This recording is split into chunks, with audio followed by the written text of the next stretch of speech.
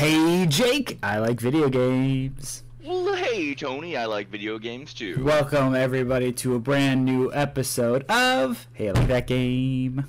Hey, I like that game, blah. That was like a vampire? Is that like... I was trying to do some like Dracula stuff. I want to suck your blood. I like that the game. Yeah, you did it much better. I didn't really find it until after you said it. Oh man. Hey everybody, welcome to Hey, I Like That Game. Speaking of finding it, Jake, what's up, dude? We found you.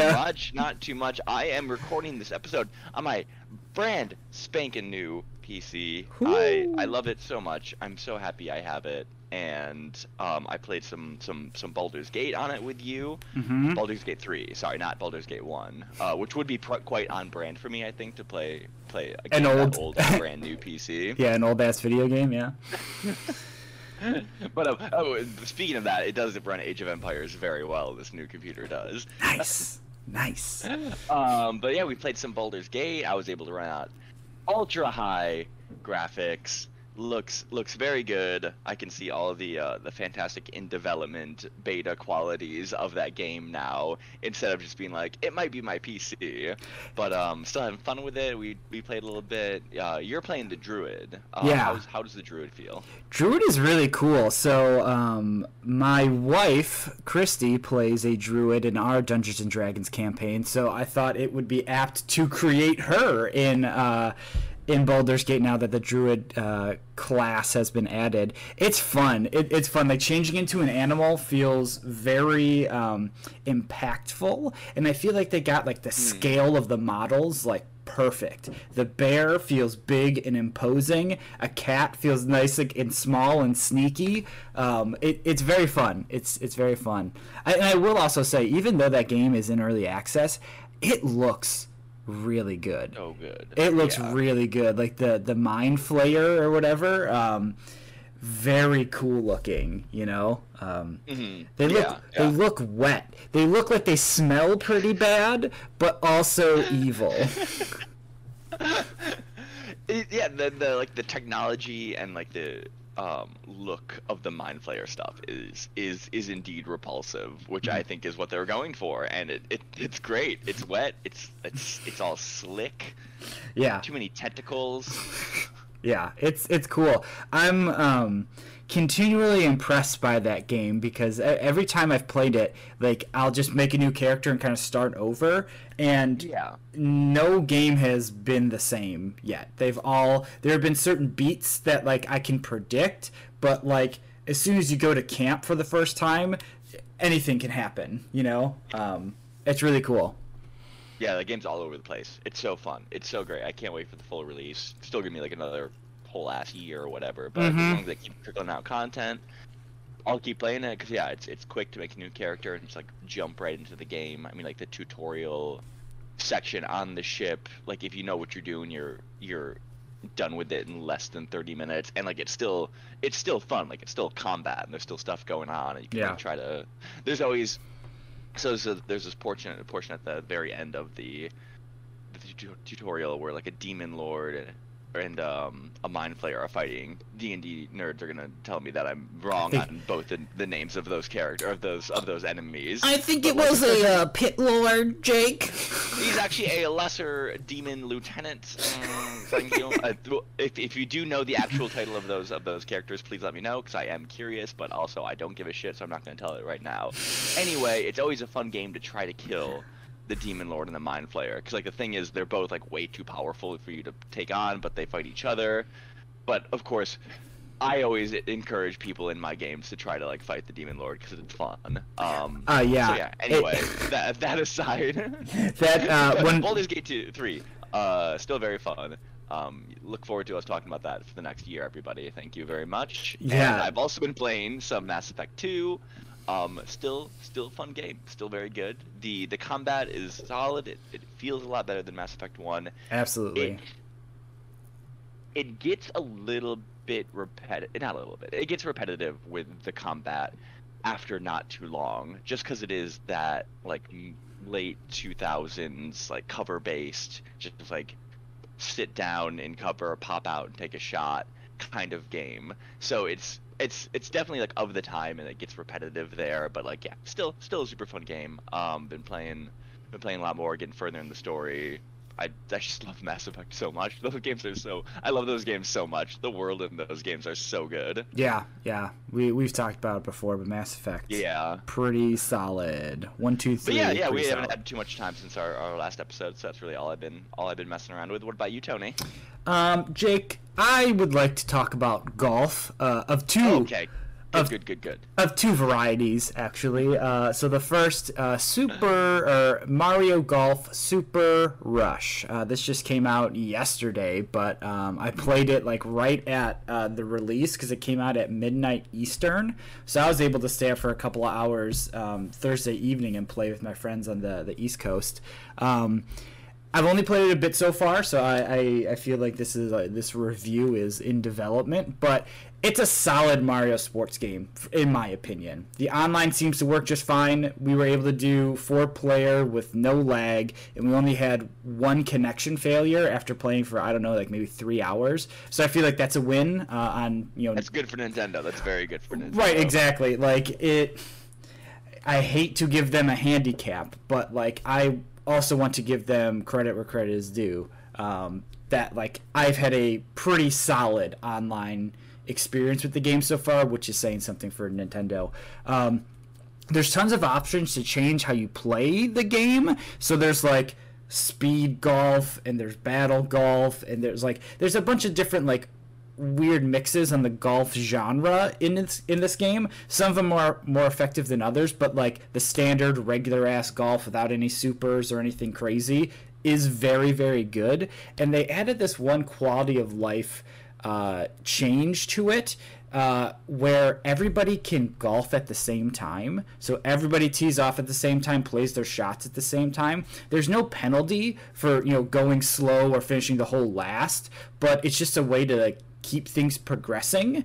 That's very nice. Yeah, like for multiplayer with golf, like being able to pop off at the same time is so good. Yeah, it's great. It's like a great game to play with people and just shoot the shit. You know, like here's the game that I'm gonna play to catch up with friends. Like that's what I want that game to be.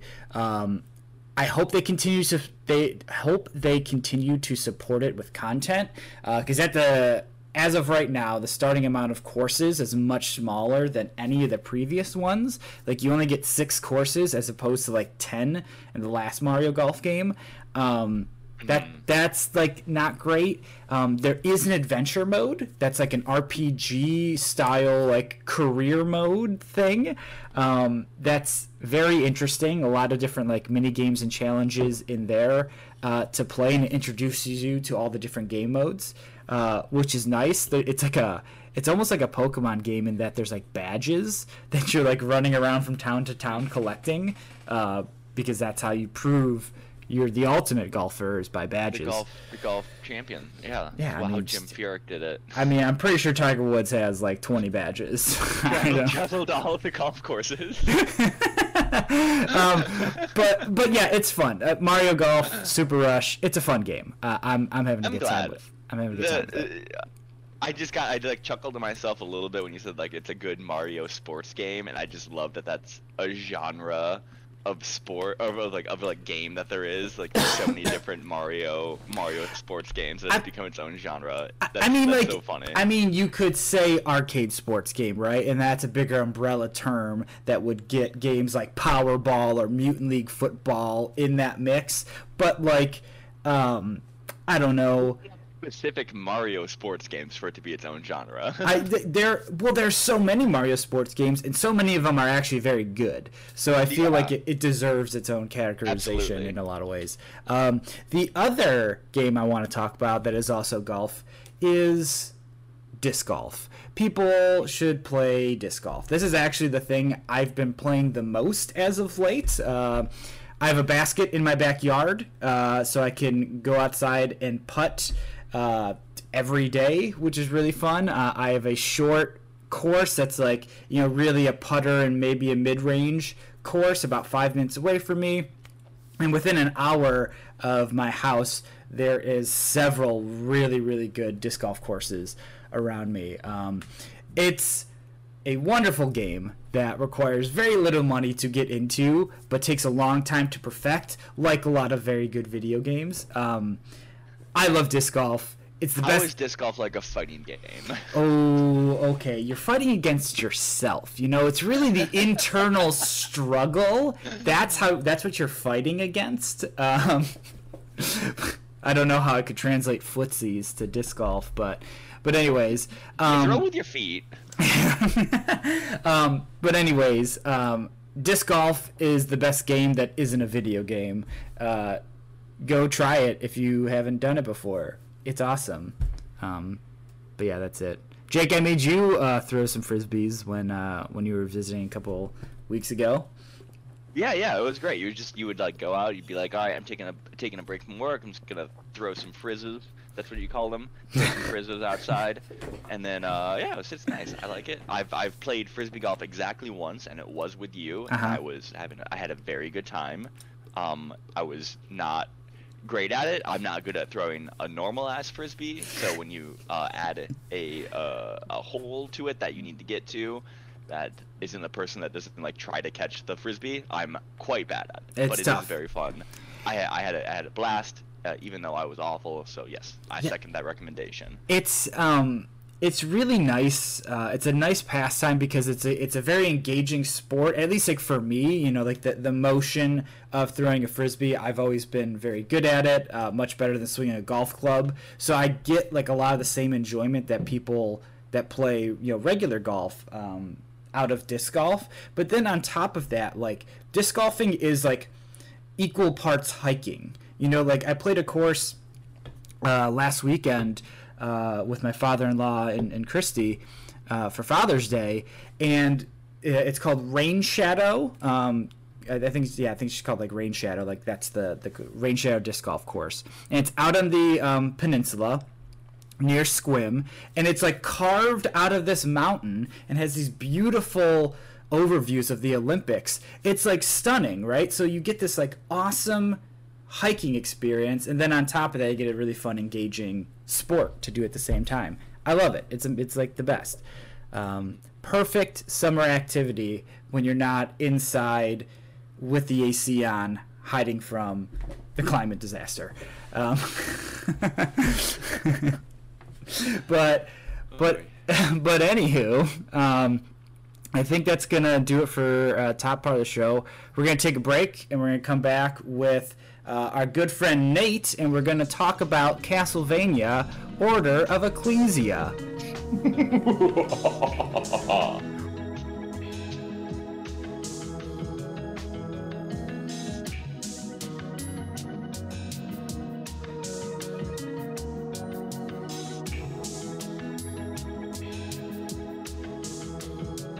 And we're back. Welcome, folks, to another episode of Hey, I Like That Game. Today, we are talking about Castlevania Order of Ecclesia, and we have a guest. Say hello, Nate. What's up, dude? Hey, hello. Thanks for coming on the show. Thanks for suggesting this game, sir. Why did you pick it? Oh, it's my delight. So I love Castlevania. Mm-hmm. Tony, I've been bothering you for as long as I've known you to play a Castlevania game, so this was sort of my opportunity to get you to play it. Mm-hmm. Jake, I hope you had a good experience as well. But as a little kid, did you ever have those games that you played when you had like the flu or bronchitis or something like that? Mine was Castlevania 2. Simon's Quest. Reviled. People do not like this game, but I loved it as a kid. I get it. There's cryptic nonsense. You don't know where to go. Difficulty spikes. It was a really rough game.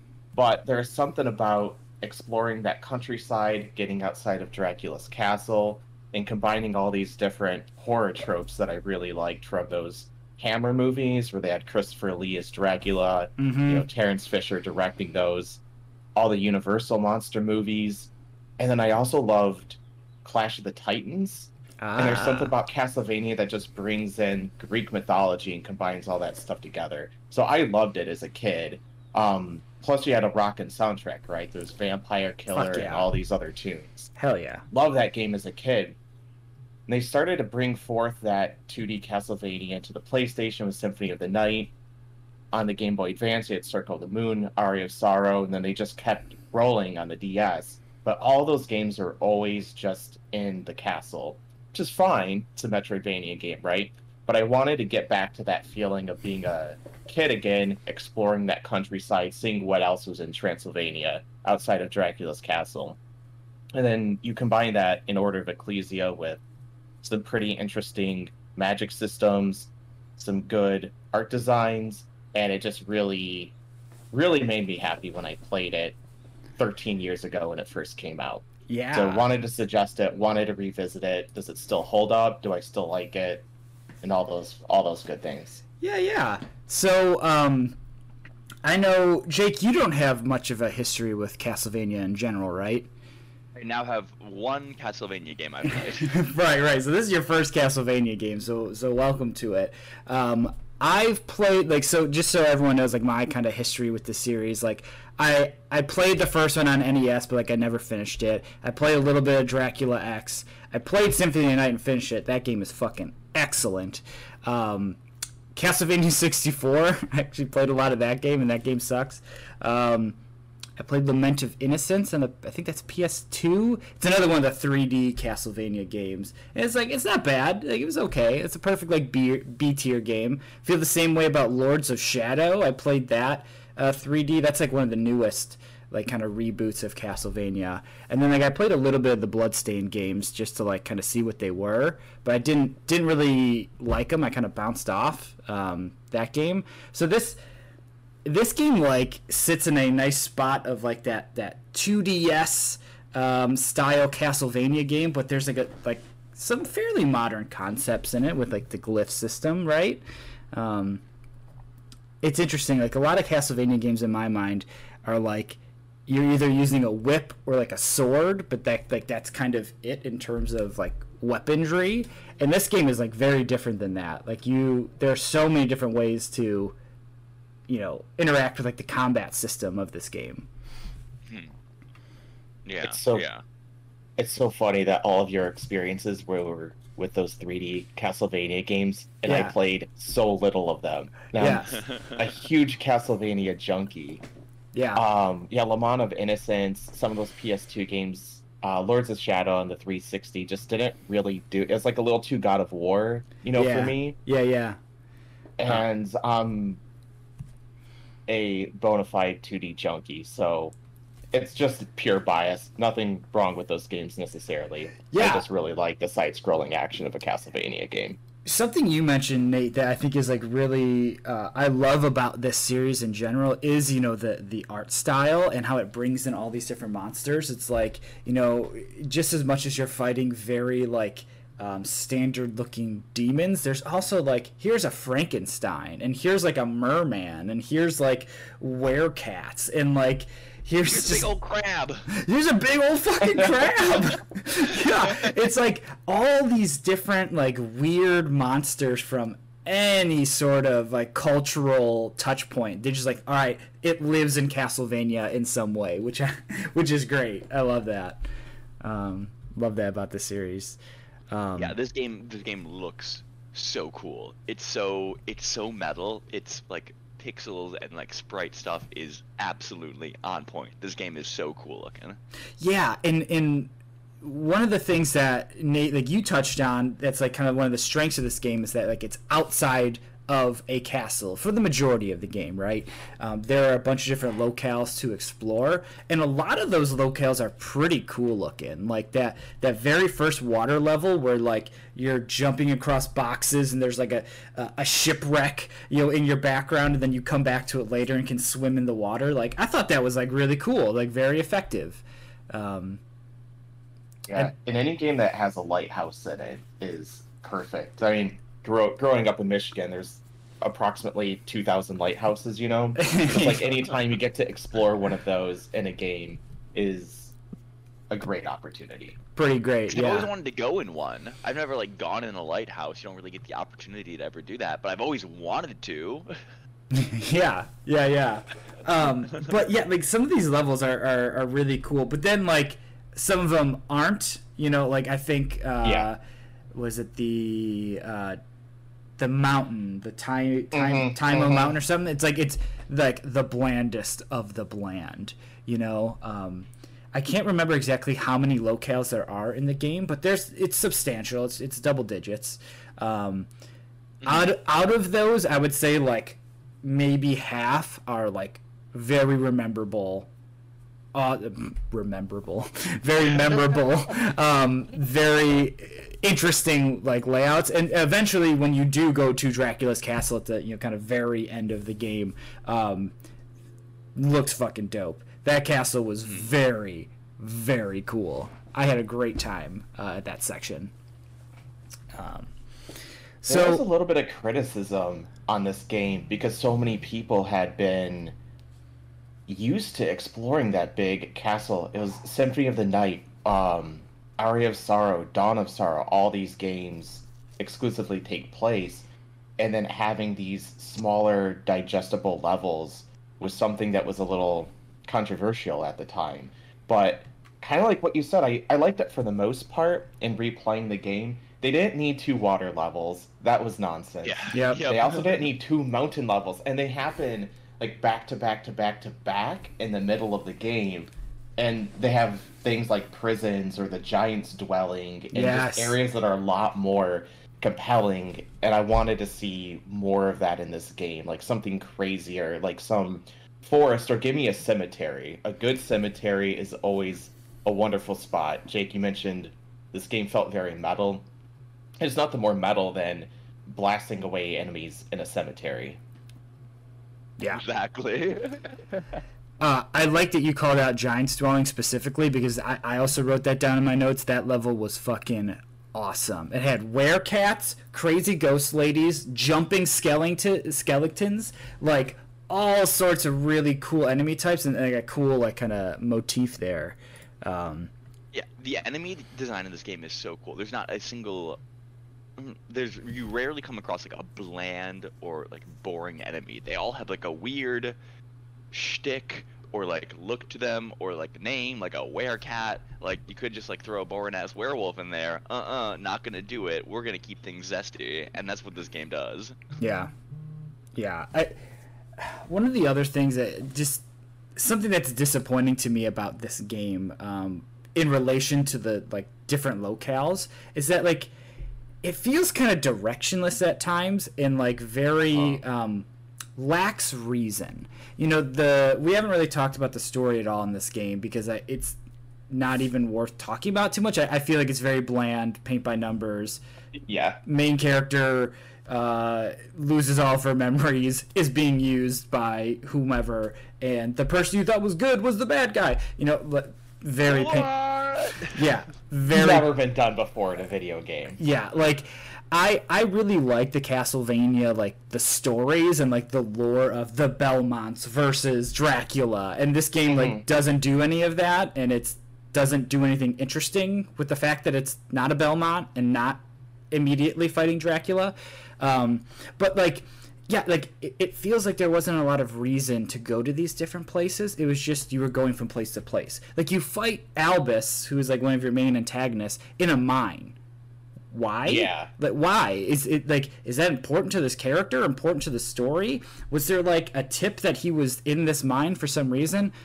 No, not really. It was just like fucking go to this mine and fight this guy, which I thought was like needlessly changing location just for the sake of saying, hey, look at all these different locations. You know, like there was an intentionality behind some of these decisions that I don't know, that like it just felt weird to me. Felt weird.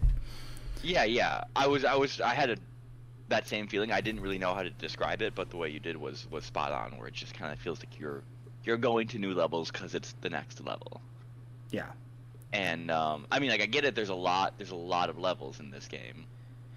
Yeah, like a little bit over 24. So coming up with like a narrative reason for every single one, I'm sure it's just like a big pain in the butt. That's not like a huge deal, and they could have just omitted, and they chose to, and like it's fine. But yeah, it just makes the game a bit weaker in that regard. Yeah. Go ahead, Nate. So something that they had in some of the previous Castlevania games, like going all the way back to Simon's Quest, you're exploring this countryside because you are Simon Belmont and you're cursed, and you need to find all of the different parts of Dracula and reassemble them, and then finally resurrect Dracula, defeat him, and then you rid yourself in the countryside of the curse that has been left behind after his original death. So you have such a compelling reason. And yeah, what are you doing in the mountains in this game? Like, it doesn't really make a whole lot of sense.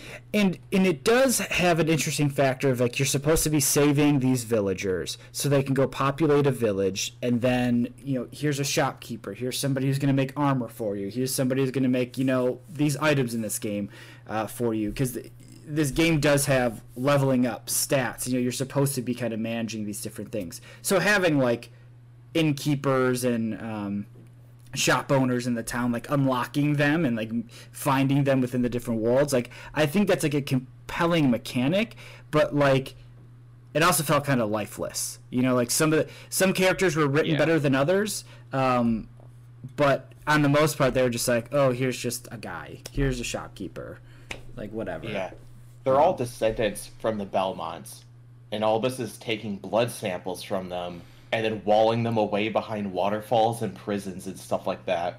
Mm-hmm. Didn't seem like it was really accomplishing that character's goal in this game. Yeah.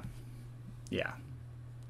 So one of the things I want to talk about that we haven't really touched on yet is one of the most distinct mechanics of this game is the glyph system. It's kind of what makes this game stand out from any of the other Castlevania games. So basically, your main character, what's her name? What's the pronunciation of her name? Shanoa? Noah is how I have it in my head. Yeah.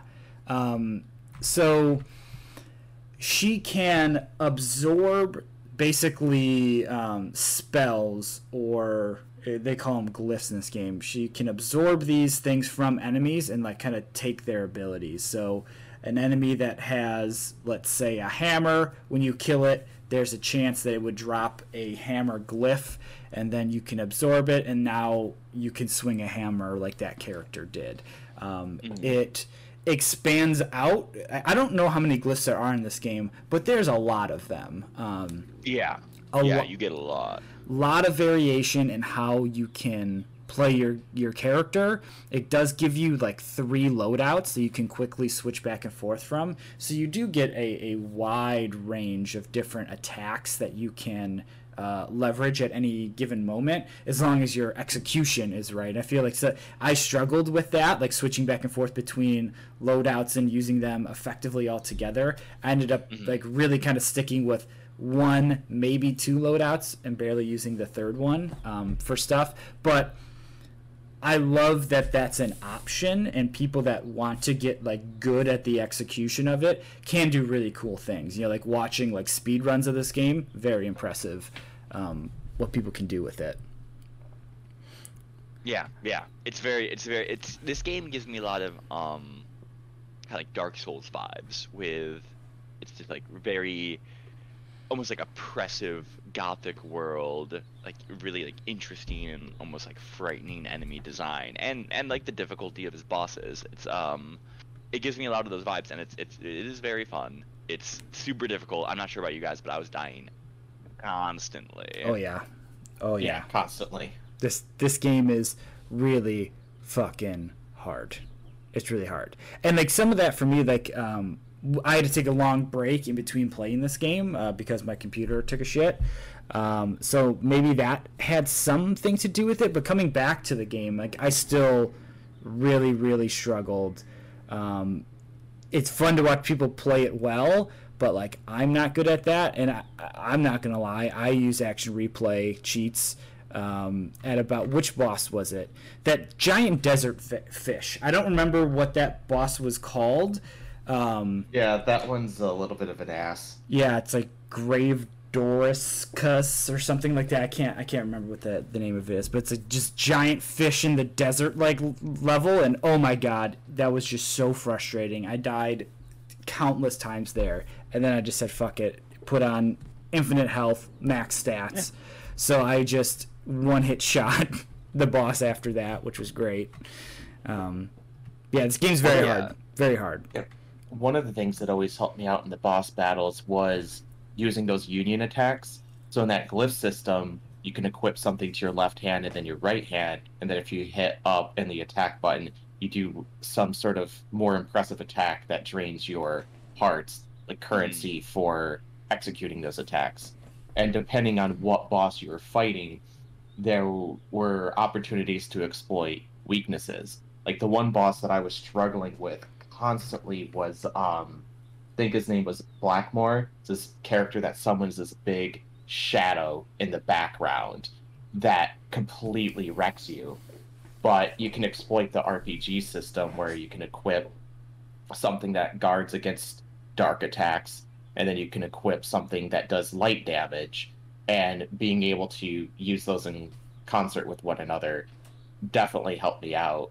And it always seemed like, as difficult as the bosses were, there was some enemy located around the boss arena that, if you were able to defeat it or steal its attack, you could then leverage that to basically have a shortcut through fighting the boss. I never noticed that. I never noticed that. That's interesting. I never noticed that in the design. That would have been great info to have playing this game.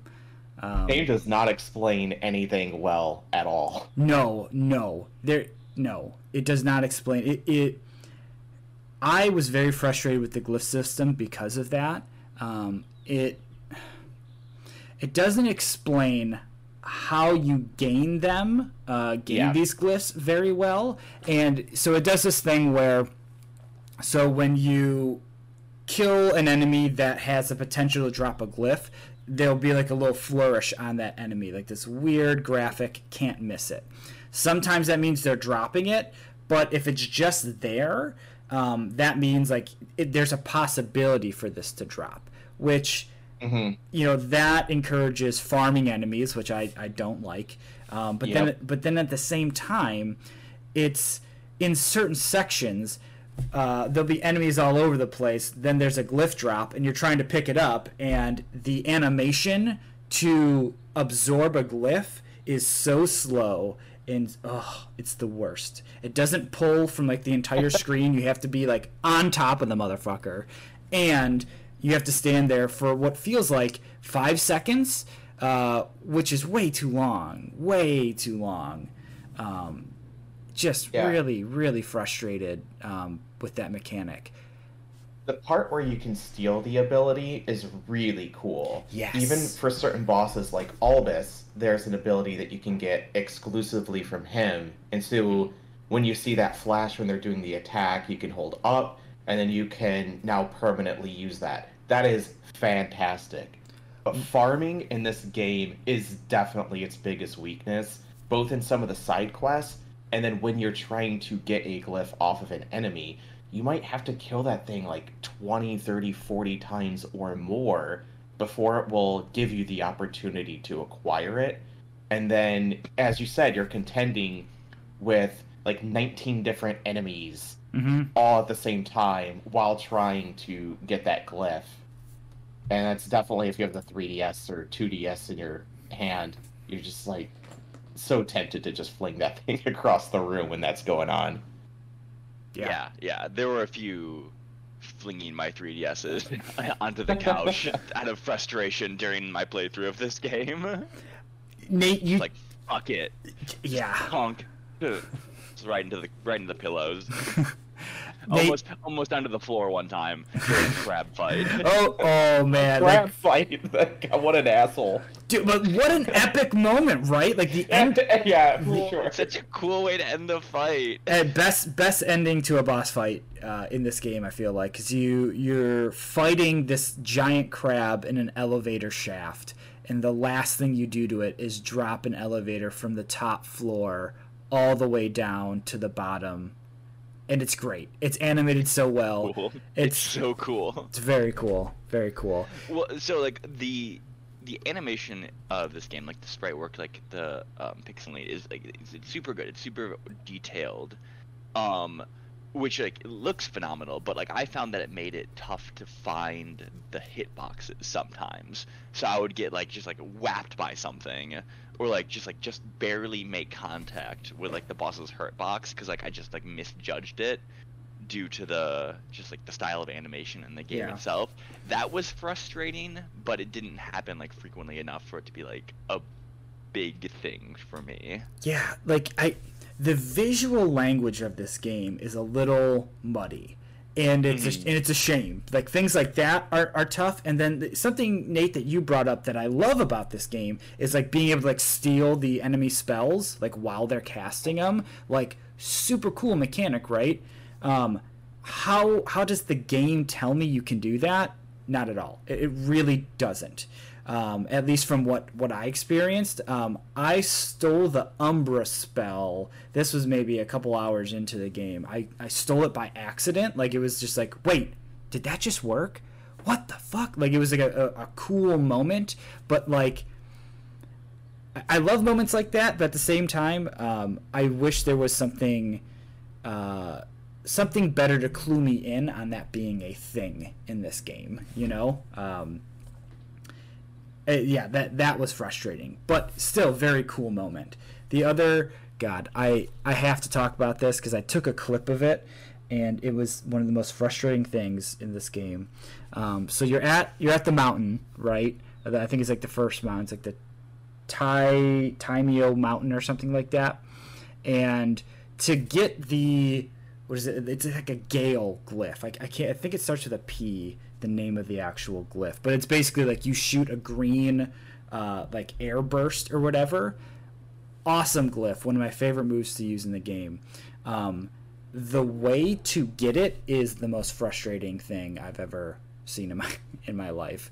Like the mechanic here is you're basically using a traversal ability to fling yourself up this long tall corridor, and you're trying to fling yourself up, and at the very top of that there's a platform with the glyph sitting there, but issue is there's gale force winds blowing across that glyph, so you have to fling yourself up on top of this platform and then absorb the glyph with that really stupid long animation, right, while the air is pushing you off the platform.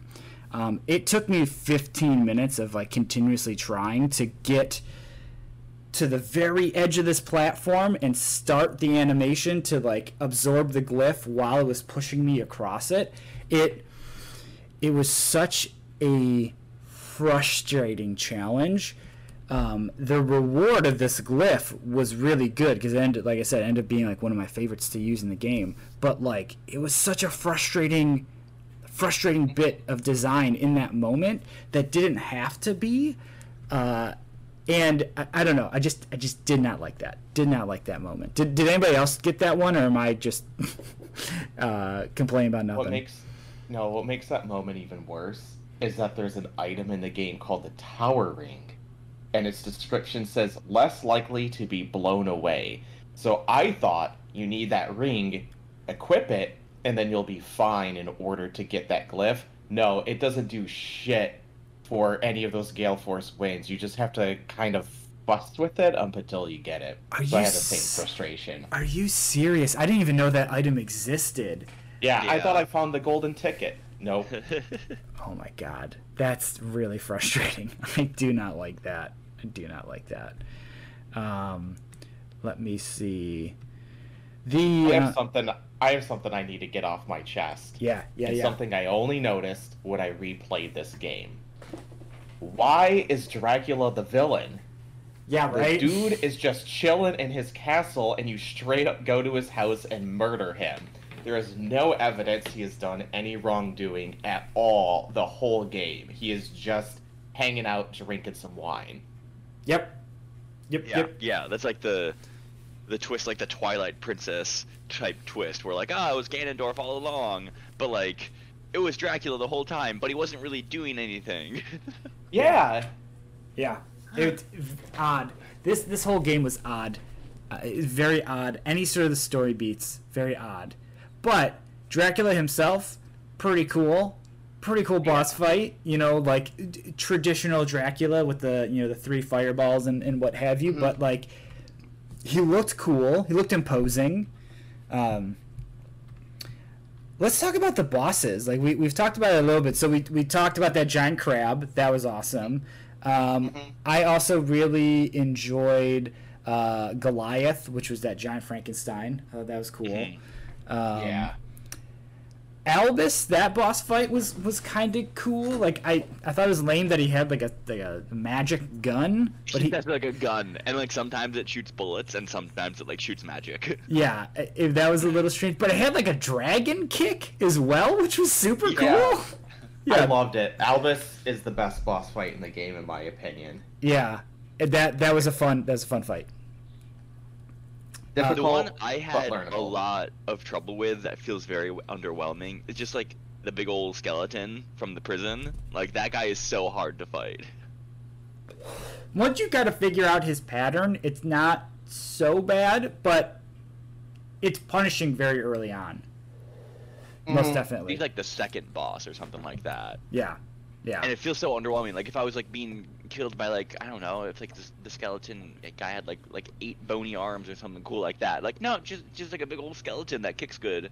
And like I just kept getting killed by it, and it was so fucking frustrating because all the other bosses in this game are so neat and have such cool designs and like attacks and whatnot. I kind of like the weird mermaid girl. Yeah, that was a very good character boss fight. That was a pretty fun one, and it was tricky, and some of her attacks like that, like her like weird hair whip thing, aren't telegraphed super well, so they just kind of like you always have to be ready for them. But yeah, I thought that was a fun boss fight that was challenging without me having to throw my DS across the room. Yeah, and that boss fight also has that moment where she puts down like the pillars in the kind of your background, and then a wave starts coming in, and you can protect yourself by getting, you know, in line with one of those pillars. Which I love that as a mechanic. I love that in games. I don't know why. It's, you know, take cover. Love it. I don't know why. It's great. Yeah. Anything where it feels as though the boss can use its environment that it lives in against you is very cool. Yes. It makes it seem like you're fighting in a place rather than just like a bunch of pixels. Yes. Yeah. What weapons did you all gravitate towards? Because there's like swords, there's hammers, there's magical abilities of different elemental types. There's so many different things that you could do. Did you find preferring a certain kind of weapon for most of your playthrough? I usually like the hammer or kind of like the scythe. I thought like the arcing attack covered a lot of like different movement patterns and just kind of ended up being helpful. And then, you know, occasionally you come across an enemy that's like vulnerable to blunt damage or whatever type of damage that was. It never really told me. I just like ended up working out very well on some enemies. But yeah, I was generally that. I had those equipped. So I mess around a lot. Like one of the strengths of this game, I think I already mentioned this, but like the changing of ways that you can interact with the game with the glyph system is really cool, because like you start with like a sword and a knife, and then by the end of the game you're literally sprouting wings and shooting energy blasts out of your hands. Like it's crazy. I, like you, Jake, use a lot of the hammer and the scythe. Like I'd already mentioned, I use that air glyph a lot. I also really liked, I don't remember what it's called, but it was like 2 spinning balls of light. I would use that a ton. Use that a ton. I also really liked later in the game. Once you start getting a lot of like the crazy spells, I stopped using weapons a lot, except for I think it was like a lance or a pole arm, like a really long like attacker. Like I love that for walking into rooms that I don't know what's coming, so I could just kind of poke from a distance. Yeah. What about you, Nate? What did you use? The scythe was so helpful for dealing with a lot of those like Medusa head enemies. Anything that was flying, really good. I loved this light beam attack that you got from stealing from I think it's like one of those Nova skeletons, the green skeleton guys. Mm-hmm. You can steal that ability, and I have no idea how I would have defeated Dracula or anything else without that move. And then there's a couple of other crazy ones in the end game that I wish I had more time. One was just this giant rock fist that you just punched everything to death with. Yep. That was super cool. And then once you get the Cerebus heads, and did you ever use those to attack enemies? No. Oh my god, you're gonna have to queue up the game one more time. And it's all the different Cerebus parts that you need to assemble to unlock that final area of Dracula's castle. Mm-hmm. But those are just full-on attacks that you can use against enemies too. So you can have a Cerebus familiar, and then in either hand another Cerebus head that you just start chomping away on enemies. Wow. And that was mostly what I used at the end of the game. Even if it didn't make any sense, it was very fun to use. Love it. I love it. Yeah. I also just want to say again, the music in this game is so fucking good. Yeah. Like in the prison, oof, that music was really good. It's just like there's more bangers in this soundtrack than ones that I disliked. I'll say. You know, par for the course for Castlevania. Shocker, the music's good. Yeah, hot takes there. yeah, exactly. Yeah, I didn't know. It's true. I wanted. That's one thing I asked you when I started playing it. When I was going to the levels, is like, because Nate, like you were saying earlier, I kind of had in my mind the thought that it was more like a Metroid game where you just have like a big open area to explore. Like there is like the correct way to go, but there's like branching paths and whatnot. And like this game has that to an extent, but it is much more linear. So yeah, I remember asking you about that, Tony. Like, is this what Castlevania is, or is this one like kind of different? And it sounds like the answer is sorta. Yeah, this one's very Vania in that Metroidvania genre. Mm-hmm. A lot more stage oriented than even Dawn of Sorrow or Aria of Sorrow. Those games definitely have different ways to approach it. You can do different sequence breaks. This game's a lot more linear, which I understand for some could be a turnoff, but I kind of like it. I grew up, with Castlevania 3, Super Castlevania, Bloodlines on Genesis was awesome, and so it felt a little bit more of a retro game than some of the other DS Castlevania games. Portrait of Ruins sort of that middle balance where there is a big castle to explore, but it's a little like Mario 64 in that you go into paintings, and then in those paintings are a more self-contained stage that you would play through. This just took that idea one step further and making it more like some of the levels were just straight up combat gauntlets where you're just going from left to right or right to left. But yeah, I kind of like that because the combat system's so fun in this game. Yeah.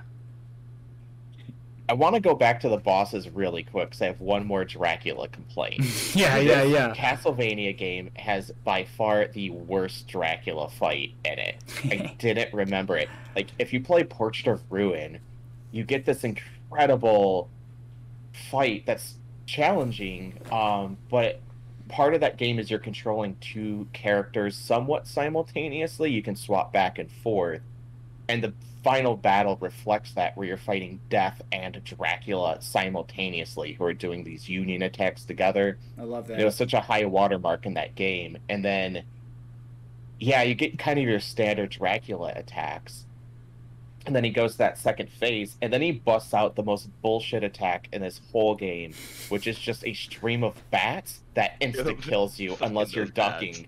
I died like a dozen times to Dracula only because of that single attack. And yeah, Dracula sucks in this game. Yeah, looks cool, not fun to fight. At least from what I can tell, because I actually replayed it and I killed them in one hit, so that's pretty fun. I'll also say, if we're talking about boss fights that weren't very fun, I'll say it again, that Desert Fish fucking sucked. I thought the Barlow fight was not super duper fun either.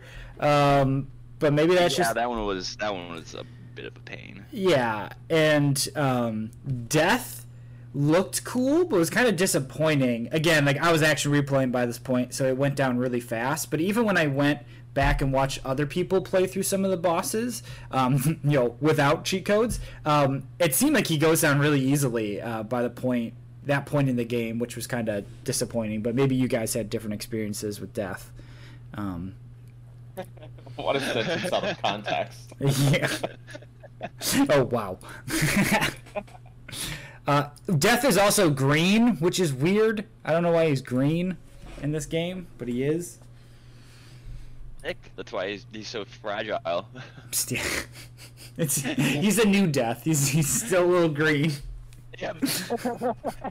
His arena that you fight him in though is so cool. The big full moon in the background. Yeah. They always have some epic arena for him, but yeah, it was kind of easy for Death. Normally there's multiple phases when you get to him, and in some of the games he's the hardest boss. Like the very first Castlevania, Death is significantly harder than Dracula.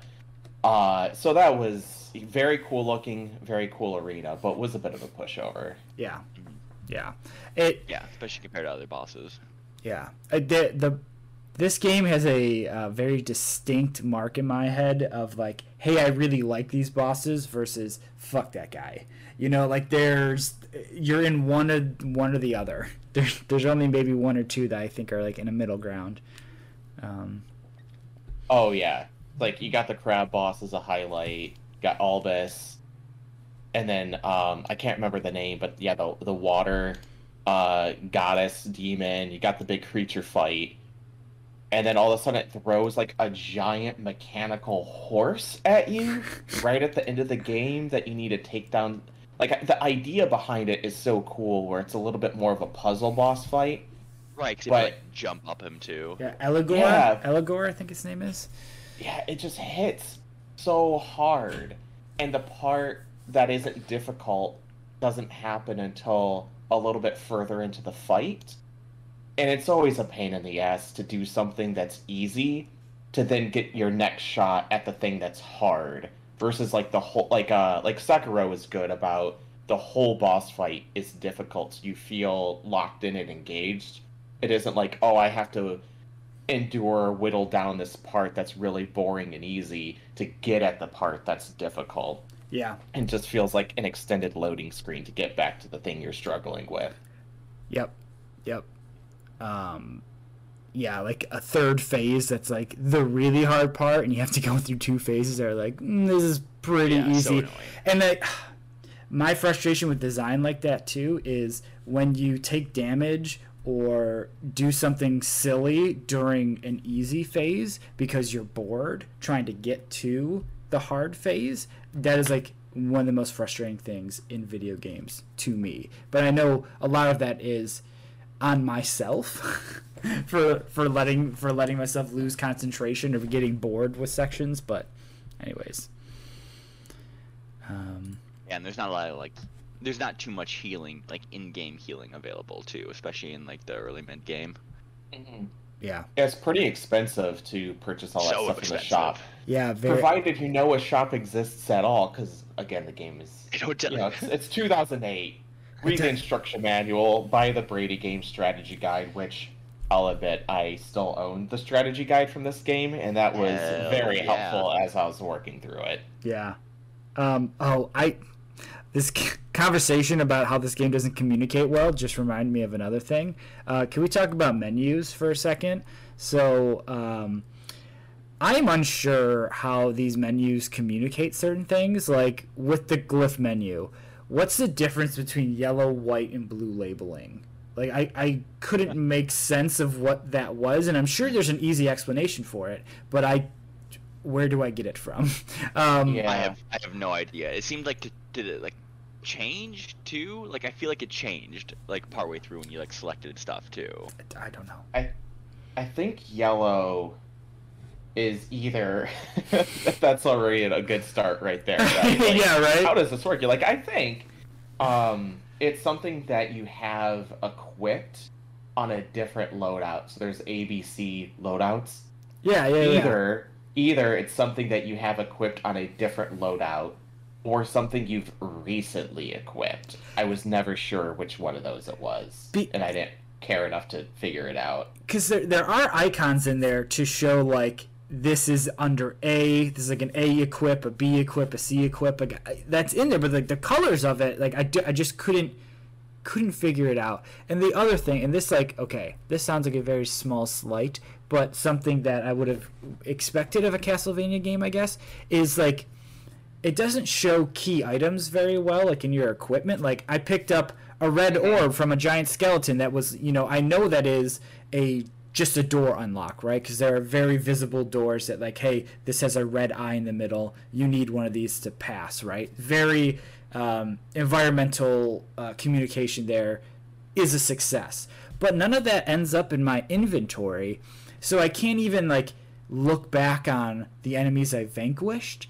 There's, like, you miss an opportunity for, like, maybe some flavor text, and that goes for, a bunch of different things, not just, like, the red eyes from the bosses, but there's a villager that has, like, cats strewn throughout, like, the world, and you hear the cat meowing, and then you have to try to they're in that room, so you gotta go find them. And when you pick them up, it doesn't even have it in your inventory, really. Like, it's just like you could forget that you picked it up, and then when you go back to town, it's like, oh yeah, I did this thing. Yeah, they have the side quest for the villagers, which is a neat idea to extend the length of the game, but they don't have, like, quests in the menu that really help you easily keep track of them. I think there's, like, villager data in the menu, and then you needed to click on that and then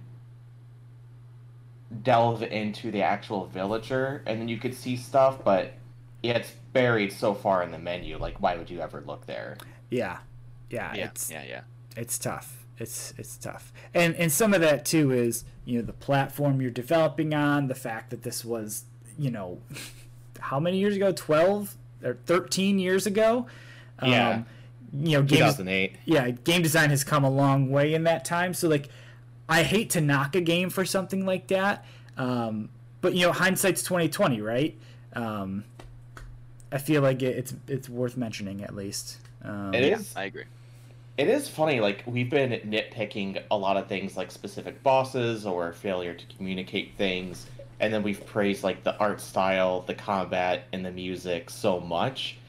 And I don't know if you two feel like this, but for me, so much of the appeal of these Castlevania games, and kind of even an extension of the Dark Souls games that you mentioned, Jake, because I love those too, is that just really solid art design, really solid combat, and really, really good music just goes such a long way to, for me at least, enjoying a game. And, like, Castlevania just crushes all those three dimensions. And so any of the bullshit things I kind of tend to look over or gloss over or just endure. Because it's like, I know that next boss is going to be great, or I can't wait to see what that next weapon's going to be. And it just keeps me moving through the frustration. Mm-hmm. Gotcha. Yeah, I mean, like, we have absolutely been nitpicking this game a bunch during this episode. But I mean, to give away my review, like, hey, I like this game. Like, I think this game was really fun to play, really engaging and challenging. Definitely frustrating in some parts of it. But, like, yeah, this game's super fun, and I do want to play more Castlevania games now that I've broken the seal. Yeah. So if we're getting into our final ratings, then this is why using a dichotomous scale is very hard, because ultimately I think this is I don't like this game for me. I appreciate the challenge of this game, I really do. It was way too hard for me. Like I said, I had to use cheat codes. I try not to use that in games that we play for this. Like, I try to avoid that stuff, but it was like I couldn't progress through the game without it. It was very, very hard. On top of that, there are some design choices that I didn't love. We talked about elements of the glyph system, some of the locations, a lackluster story, some of these specific boss fights that we had issues with. It's like all of that is preventing me from getting it above that, a mental wall to get it past, you know, the hey, I like that game standard. But this game makes me want to play Symphony of the Night again. It makes me want to play the other GBA Castlevania games with what's that character, Soma, I think the main character is. Yep. I've heard those games are excellent, and I hadn't really played a 2D Castlevania game in a very long time. I mean, Bloodstained is like the most modern example of a Castlevania game that I've played, but like actual Castlevania, like you mentioned earlier, Nate, I've played a lot of 3D Castlevania stuff and not so much 2D. This game makes me excited to go back and play those GBA games. But unfortunately, this one is hey, I don't like that game. I'm sorry. One note. Oh, I didn't make the game. You're just apologizing to how dare you? Konami on that one.